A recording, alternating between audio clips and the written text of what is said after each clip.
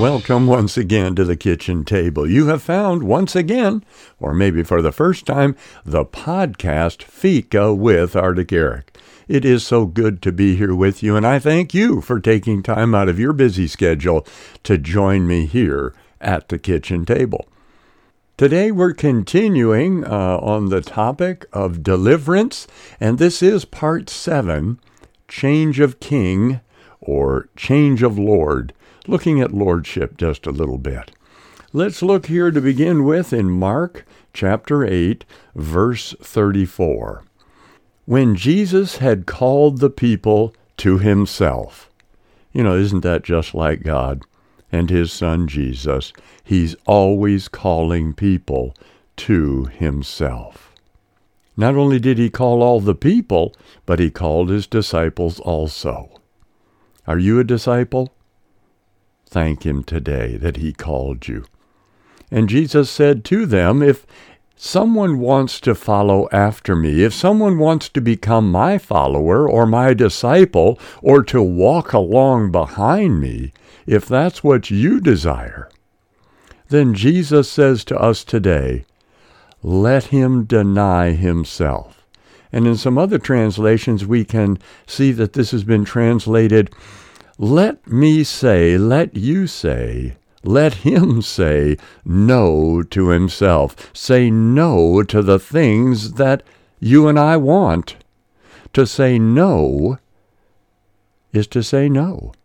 It's to give up the things that they might want, or you or I might want. It's that you and I and all who are willing turn from their selfish ways. And one translation says, you must forget about yourself. And this verb can mean to refuse to give thought to or express concern about something. It means to refuse to pay attention to one's own desires. Isn't that something? To refuse to stop, to cease thinking about what one wants for themselves. That one denies oneself by giving up all claims upon himself. Those are strong words, strong ideas, but again, he says, whosoever will. It's always about those who will. He doesn't demand it. No, he says, if you're desirous, if you want to follow me, if you desire to follow me, if you desire my best in your life, then one of the things that's necessary, one of the things you're going to have to decide to do is to deny yourself and to seek first my kingdom. And seek me, the King, first, that he might be Lord and Master in your life.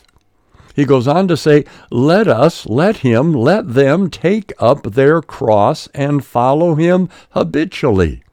I've said many times here at the kitchen table that it's kind of like when you get married. Yes, there is that moment when you say, I do, but that's just the beginning. And as the years go, that original moment is nowhere near what it was in the beginning because there is a lifetime lived together.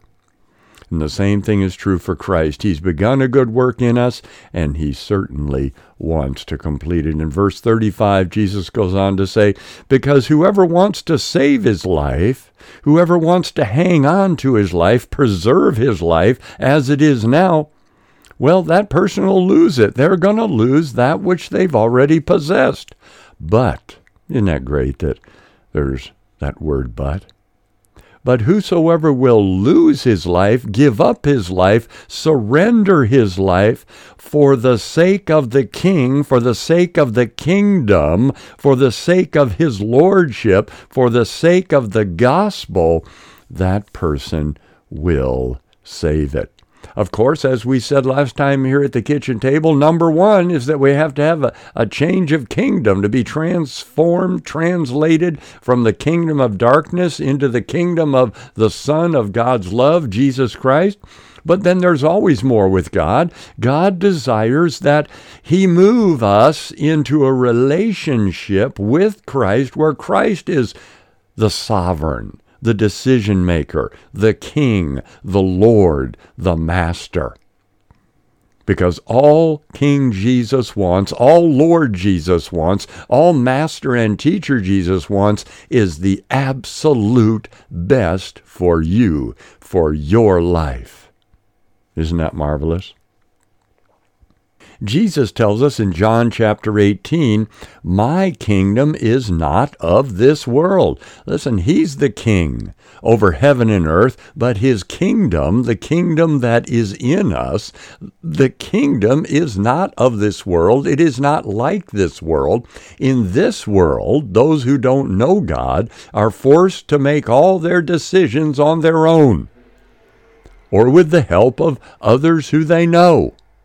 But in his kingdom, he is the chief decision maker. He is the chief who leads us. Now, he'll use brothers and sisters. He'll use Scripture to confirm that which he's leading us into, that which he is desiring to do for us, in us, and through us. His kingdom is not of this world. We don't need to get it confused. What it takes to survive in this world, to work by the sweat of our brow, is not the same as in his kingdom. In his kingdom, he's Lord, and he is the doer of the good work.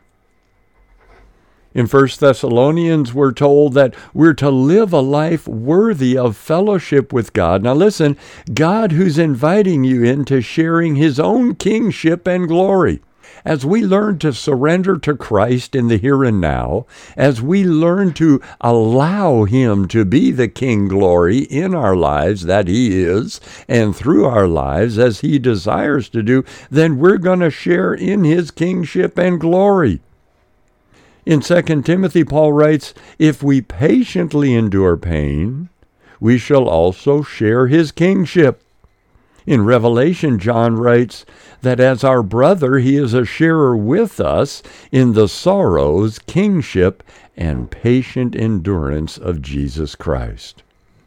You see, he wants us to learn in the here and now what it means to submit to and to be led by and to be kept by Jesus Christ as King and Lord. Isn't God marvelous?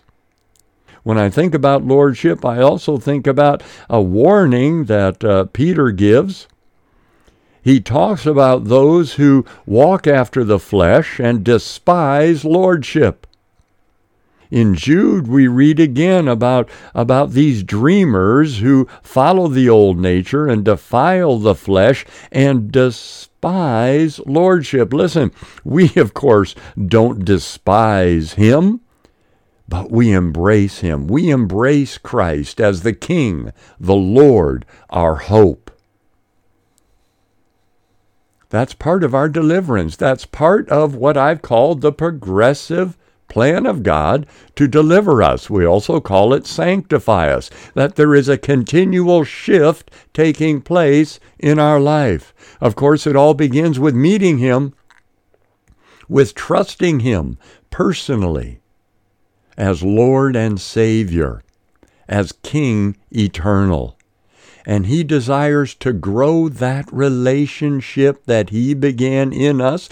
He desires to water it through the Word of God. Listen, the teacher, the person of the Holy Spirit, is on the inside of those who believe. He's inside of you if you believe. And he desires to bring the Scripture alive to you with its transforming, merciful, gracious ability. That step by step, Christ the King, you'll surrender to him, you'll let him, you'll allow him all the more to rule and reign in your life. I so like this where it says, let you and I take up his cross and let us follow him habitually. It's a let. We allow. We say yes to him. We surrender to him. We simply say from deep within, from our own will, we say, yes, yes, yes, yes. Lord, be Lord. Grow in me. Take more territory in my life. I think about John the Baptist in John 3:30. He simply says, he, Christ, the King, the Lord, he must increase. You know, that's good news. But then the other side of the coin is, but I must decrease and you must decrease. How does that happen? Well, in my life, I use the word displacement. Displacement means that if I have a glass of water filled to the brim, to the very top, and I place my finger in it, water will run out over the sides. The water is displaced by my finger. And in my life, I'm asking as an illustration that the Lord, glory, King Christ, that he continue to fill me with himself and displace those things that are displeasing to him, that he might increase in my life as my Lord, my King, my Master, my Teacher, my Savior, my Protector, and all that he is and all that he desires to be for me and for you. Let it be so for you today. Thanks again for joining me here at the kitchen table for part 7 of the Deliverance series, Change of King, Change of Lord, Change of Lordship. God bless you today, and as always, I want to pray that prayer that I so enjoy praying for you, and it is this, that God's good, perfect, and acceptable will be done for you, in you, and through you today. God bless you. Good day.